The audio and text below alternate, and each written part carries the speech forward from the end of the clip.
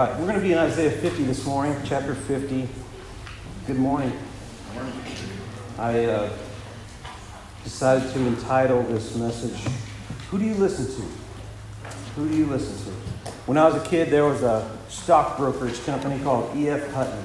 Does anybody remember that? You'll be dating yourselves, I realize. Yes. And they had a famous set of commercials, you probably remember them, where they became iconic. So in the commercials, there was always a scene of some busy public place, lots of noise and lots of conversations happening, and then there'd be two people having a conversation.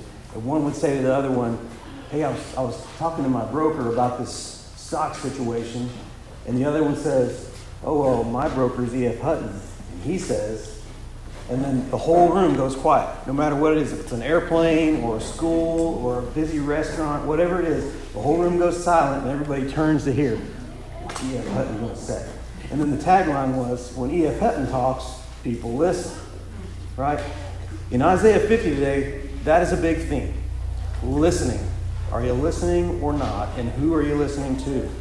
That's going to be a big deal. Our theme for this series has been seeing Christ in Isaiah. So for the first 39 chapters, which we didn't hit every single one of them, but I think we got the major flavor of what was going on there. That's been kind of difficult. God's message through Isaiah for the first 39 chapters is primarily about God's case against Israel and this promise of judgment. Not just Israel, but the idolatrous neighbor nations, neighbors and enemies that were sinning against God, and therefore we're going to reap judgment. And God's promising it's coming. This judgment is coming. With chapter 40, a couple weeks ago, Brother James helped us turn the corner, and we moved into this time of comfort now from Isaiah, announcing comfort and an end to the well-deserved punishment. And then last week, Brother Kevin shared with us from chapter 49, introducing the servant, Isaiah's servant of God, this one who would come, the promised one, who we know as the Messiah, and we now know is Jesus. He's given us detail, and Isaiah is giving us a little bit at a time, chapter by chapter, revealing a little bit more about what this servant is going to be like. And last week, as Kevin explained, he'd be born of a woman. He'd be named by God himself. And we see that fulfilled in the New Testament. He was purposed and hidden away like the favorite arrow of a warrior. Right? And finally, that the salvation of Israel, as great a task as that was too small a task for this servant. Because this servant had bigger fish to fry. He was going to be the Savior of the entire world. That's the kind of Savior that Isaiah is presenting. And he's introducing and predicting that this is going to happen. Now we're going to... So as Isaiah has been revealing these details, and I want to back up for just a second, because there are a couple of primary themes that we've been seeing repeated over and over again in Isaiah about God and his character. One, he is preeminent over all creation, all powers and all people. And we see that chapter by chapter. This theme is emphasized. God is in charge. And make no mistake, he is in charge. Nothing rivals him. Nothing rivals his power or his authority. Nothing can threaten him. His justice is pure. And his punishments are both hard and right. And he promises punishment in those first many chapters. Another thing that we see is that he is angry with Israel and other nations for their idolatry and their sin. But the anger is not the end of the story. He is seeking reconciliation. So while he will judge and punish, he desires reconciliation and restoration. Now in these recent chapters, we're introduced to this servant of God, this person that's promised. And he will reign as a just king and bring prosperity and justice to the land. We see in these chapters hints about the character of Jesus. We've skipped over a few of these. This was painful for Kevin and I to look through these chapters and decide which ones are we going to actually actively preach on and which ones are we going to let rest for now. That was a hard decision to make, but I want to just hit a couple highlights of the ones that we've passed over in the last few chapters. Chapter 40, as I said, James preached about that. And this tells us a little bit about the personality of the servant. It tells us that he will tend his flock like a shepherd and carry the lambs in his arms. It's such a gentle picture. After all the promise of violence and bloodshed, we have this picture of a shepherd, a gentle shepherd, lovingly caring lambs. And remember that Jesus called himself the Good Shepherd. Chapter 42 tells us that God will put his Spirit in him, that he delights in him, and that a bruised reed he will not break. We've heard that phrase before, right? A bruised reed he will not break. It's from Isaiah 42.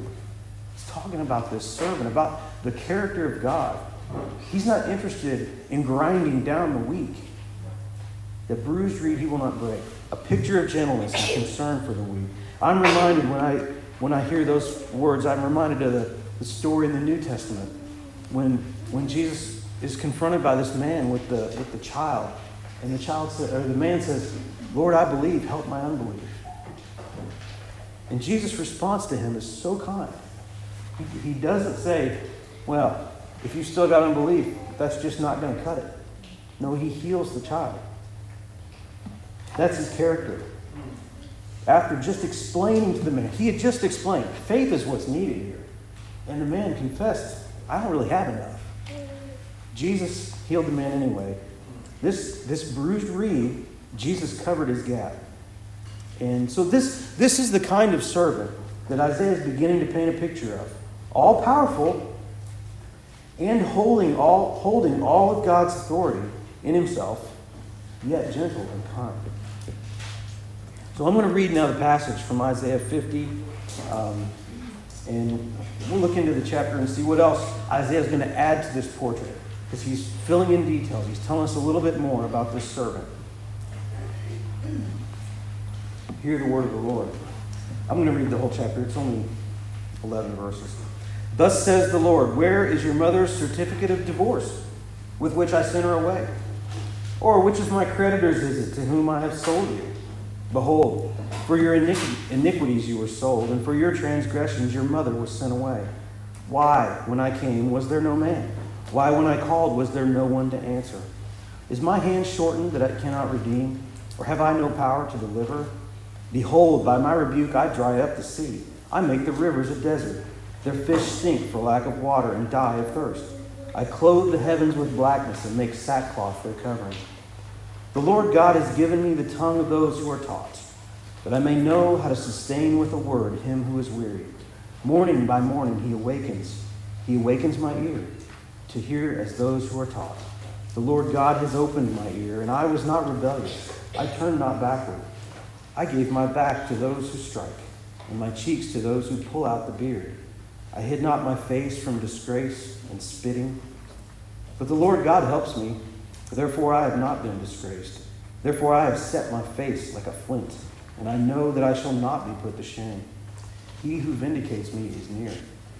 Who will contend with me? Let us stand up together. Who is my adversary? Let him come near to me. Behold, the Lord God helps me. Who will declare me guilty? Behold, all of them will wear out like a garment. The moth will eat them up. Who among you fears the Lord and obeys the voice of his servant? Let him who walks in darkness and has no light trust in the name of the Lord and rely on his God. Behold, all you who kindle a fire, who equip yourselves with burning torches, walk by the light of your fire and by the torches that you've kindled. This you have from my hand. You shall lie down in torment. This is the word of the Lord. Thanks be to God. So as we walk through the passage today, I want to kind of organize our thoughts into three main points. One, Israel was exiled from not listening to God. Israel was exiled from not listening to God. Two, the servant Jesus listened perfectly to God for our salvation. The servant Jesus listened perfectly to God for our salvation. And three, those who listen to themselves will be lost. Those who listen to themselves will be lost. So, let's start at the top. Israel was exiled from not listening to God. This first verse here says, where's the certificate of divorce? What an interesting thing to say. And when I first read that, I had to puzzle over it for a while. I looked into commentaries to try and figure out, what is God saying here? Where's the certificate of divorce? And this is the conclusion that I reached. There is no certificate of divorce because God hasn't divorced them.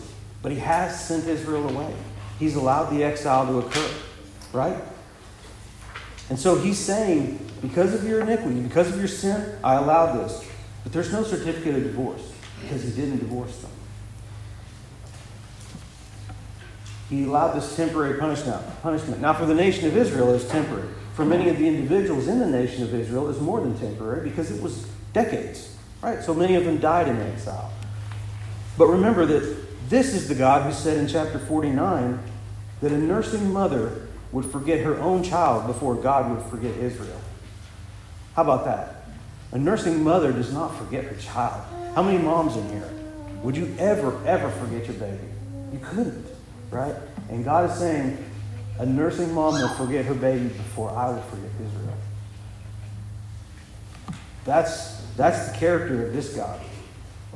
So he did send Israel away, but his intention was to bring Israel back, and that's what he's saying here.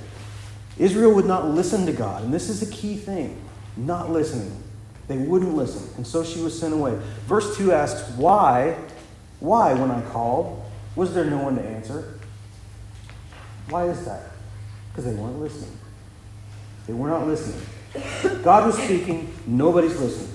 And I think we've covered the case for God's frustration with Israel pretty well in previous messages, but here it is again. But also what he's saying here in verses 2 and 3. He's ready and able to redeem. And he emphasizes this with his ability to punish. But he's emphasizing, I have the power to punish, and I have the power to redeem, and also the will to redeem. He says, behold, by my rebuke I dry up the sea. And he says these things that he can do in nature, right, to emphasize his power. But then he says in verse 3, is my hand shortened that it cannot redeem? Or have I no power to deliver? So it sounds harsh, but what he's saying is, guys, you might feel like despair because you've been exiled, because you're out. But my hand's not shortened. I can bring you back. I have the power to bring you back, and that's what I'm going to do. So how do we hear this? How do we take this in? Well, God is speaking. Are you listening? That's the question. God is speaking. Are you listening? He speaks through the Bible that he's given to us. If we're not listening, it's our own fault. We have these. He speaks through creation itself. Many places in the Scripture. Psalm 19 says, the heavens themselves declare his glory. Right? Romans talks about the evidence of creation that tells us about God's character. He speaks through our brothers and sisters when we hear words of encouragement and sometimes correction or rebuke. Rhonda said in Sunday school this morning how important it is that we teach each other the gospel over and over again because we need to hear it. We need to hear it. We might be saved for many years. We still need the gospel. We still need to take that in and embrace it. God can even speak through lost people. And this might seem strange, but he can do it. He spoke to Balaam through his donkey in the Bible. And that's a very strange story. But there it is. He used a donkey. And what's really wild is he used a pagan king to rebuke the great patriarch Abraham for how he had handled his wife. These things should not be done, is what he told Abraham. A pagan king telling the great patriarch Abraham about an ethical problem. Imagine it. So if Abraham can be schooled by a pagan, we have to have our ears open. We have to. Now, as we study through this chapter of Isaiah, this book, he's speaking to us through his prophet. The prophet's been dead, these many years, but he wrote this stuff down for us. And God's preserved it for us. He's warning us to be faithful. He's warning us that we must listen. And he's assuring us of his love. He's promising us redemption through his servant. Are you listening to these things? All right, the second point here. The servant Jesus listened perfectly to God. This is key. Israel failed to listen, and sometimes we do too, but this servant did not fail to listen. Verses 4 through 9 in our chapter here change to the voice of the servant himself. And that I kind of debated about how to read the reading, but I didn't want to interrupt. But there's a voice change between 3 and 4. The first part is the Lord quoting, and then it switches into the voice of the servant, Jesus. And he's not named Jesus in the book of Isaiah, but we know who he is, don't we? There's a phrase used here in these verses 4 through 9, 4 times, and it's called the Lord God.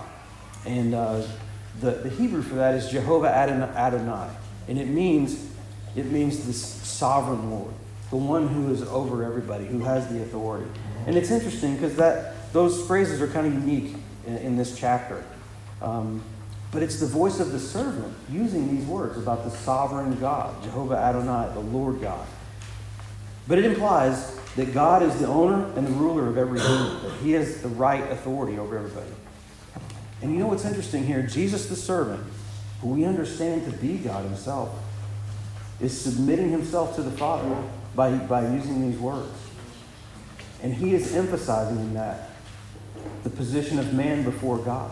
Because Jesus took on the flesh of a man. And so he had to act like a man, but a perfect man. And a perfect man recognizes the authority of God. And that's what Jesus did. Called him the Lord God 4 times in these verses. He had perfect knowledge from God. And verse 4 tells us, the Lord God has given me the tongue of those who are taught. The Lord God's given me the tongue of those who are taught. Remember the boy Jesus in the temple? The story from the Gospels? That even as a child, without time to study and learn and go to university, he had a profound wisdom of the things of God.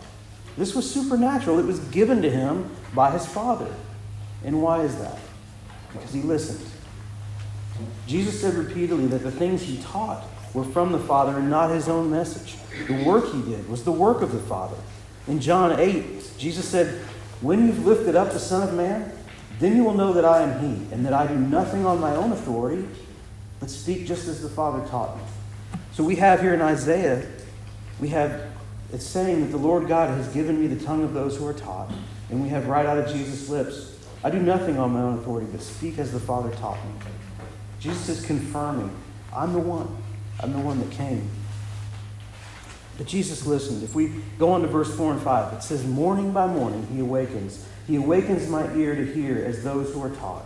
The Lord God has opened my ear. Now this is interesting because he, in this case, is the Father. And my is referring to Jesus because it's Jesus speaking. It's the servant speaking. So morning by morning he awakens. He awakens my ear to hear as those who are taught. The Lord God has opened my ear. Jesus listened to the Father and he accepted his words. If you picture the intimacy of Jesus the servant, the Son of God, being awakened day by day by the gentle voice of his own Father, teaching, encouraging, affirming, directing. It's truly strange to think of Jesus, the sovereign King, submitting to anyone. But this is the mystery of the Godhead. Jesus, the ultimate human, demonstrated what human perfection looks like. It looks like submission to God. Daily listening for God's wisdom and instruction. Finally, he obeyed. So Jesus listened and he obeyed. This is a critical point. The servant Jesus did listen to the Father. He did have the mastery of the deep knowledge of God. He had the ability to teach powerfully and preach to the hearts of men. But if that's where it ended, it wouldn't be enough. Again, from verses 5 and 6, the Lord God has opened my ear, and I was not rebellious. I turned not backward. I gave my back to those who strike, and my cheeks to those who pull out the beard.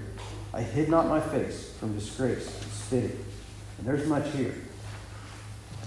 The servant now speaking in past tense in Isaiah, 700 years before this stuff would actually happen, he's describing the ordeal of the cross.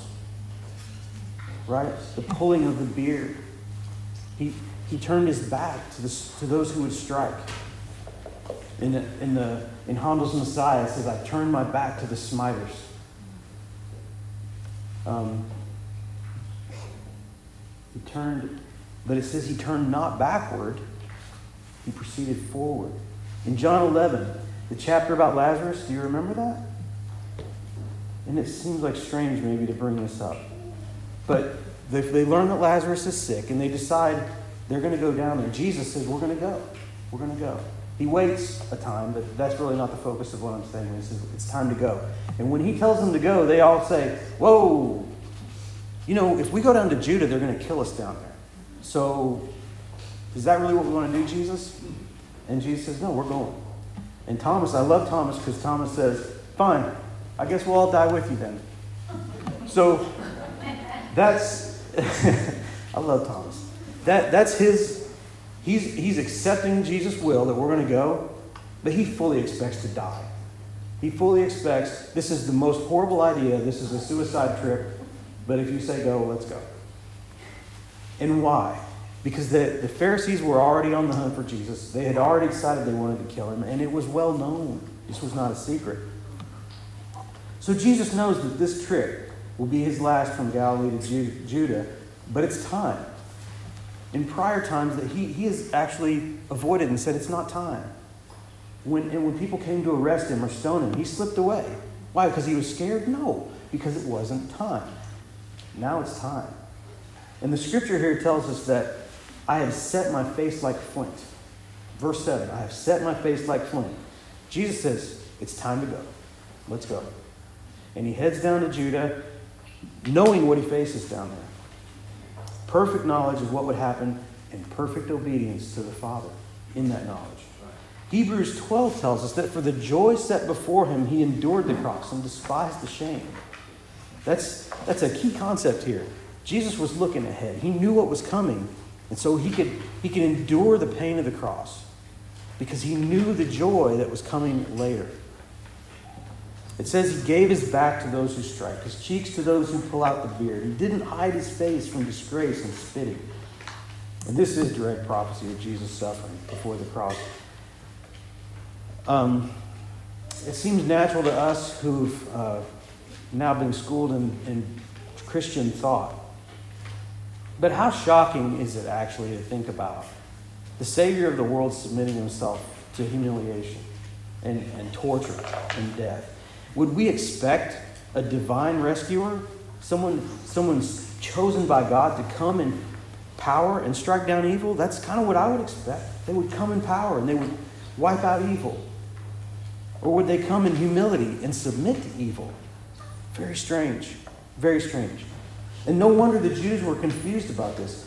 Remember on the road to Emmaus, even his own disciples said in confusion and despair, but we had hoped he was the one to redeem Israel. We had hoped, but their hope was gone because they didn't know he was resurrected yet at that point. He hadn't told them. So we see that Isaiah is prophesying a strange thing. It's a very strange thing. But it's true. And that's not the end of the story. The servant says confidently in verses 7 through 8 in this chapter, but the Lord God helps me. Therefore I have not been disgraced. Therefore I have set my face like a flint, and I know that I shall not be put to shame. He who vindicates me is near. Who will contend with me? Let us stand up together. Who is my adversary? Let him come near to me.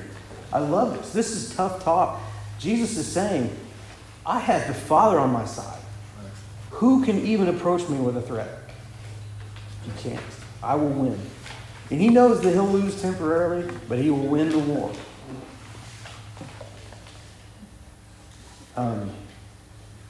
Jesus was vindicated. Unjustly executed, he not only paid for our crimes, but was raised to life in his own divine innocence. Vindicated, and then raised to sit at the right hand of the Father in eternal power. So yes, did he come humbly and submit to evil? Yes, for a time. But he didn't stay submitted to evil. It said he was, the scriptures tell us that he's been raised to sit at the right hand of God. He knew all along, and he trusted the Father's plan. If we look at James tells us that we, like Jesus, must not only be hearers, but doers of the word. So Jesus listened to God, and he obeyed God. He followed his listening with obedient action, to the point of death, even death on a cross, as Paul explained. So, the servant Jesus listened to God perfectly and obeyed perfectly, and so must we. Tall order for us. to obey perfectly. But we must listen. We must listen. Are you listening to God? Are you giving time daily to receive His words from Scripture and fellowship with Him in prayer? Jesus the servant did. He had 3 years of ministry.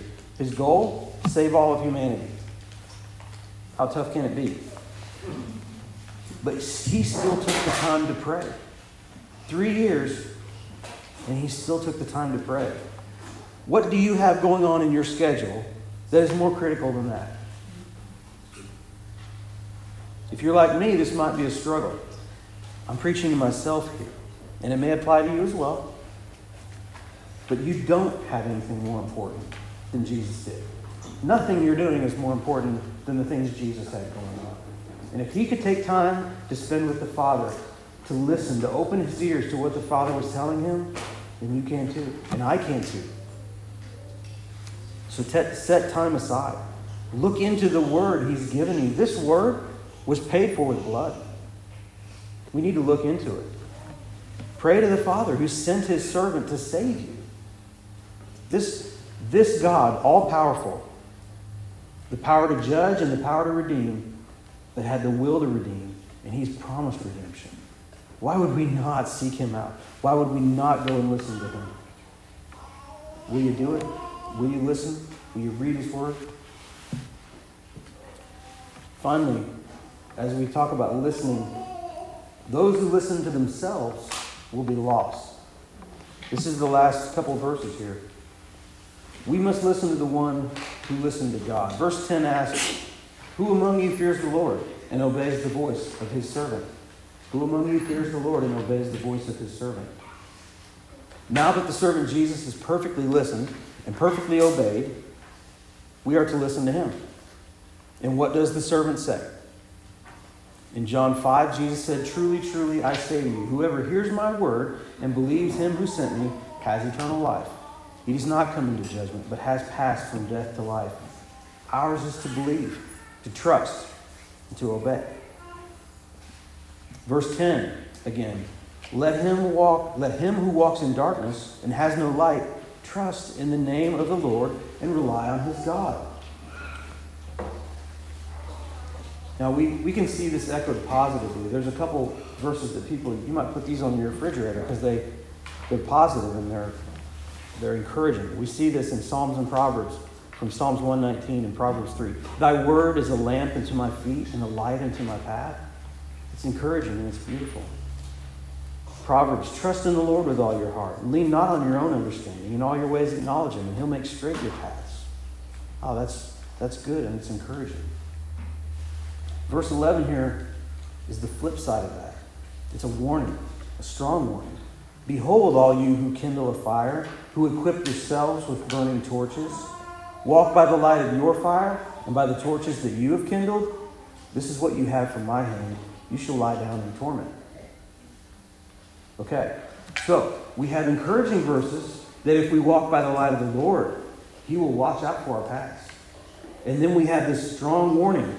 If you decide to listen to yourself, if you decide to walk by your own light, you'll lie down in torment. What does he mean by lie down in torment? This isn't really code. This is eternal condemnation. This is hell. So we have a gracious promise that when we listen and trust God's word, we'll be directed and protected. And we have a dire warning.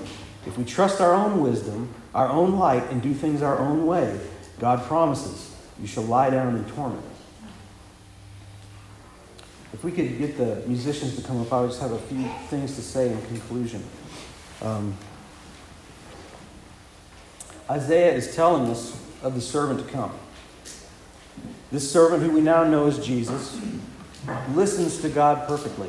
Isaiah warns us that failing to listen to God will bring punishment.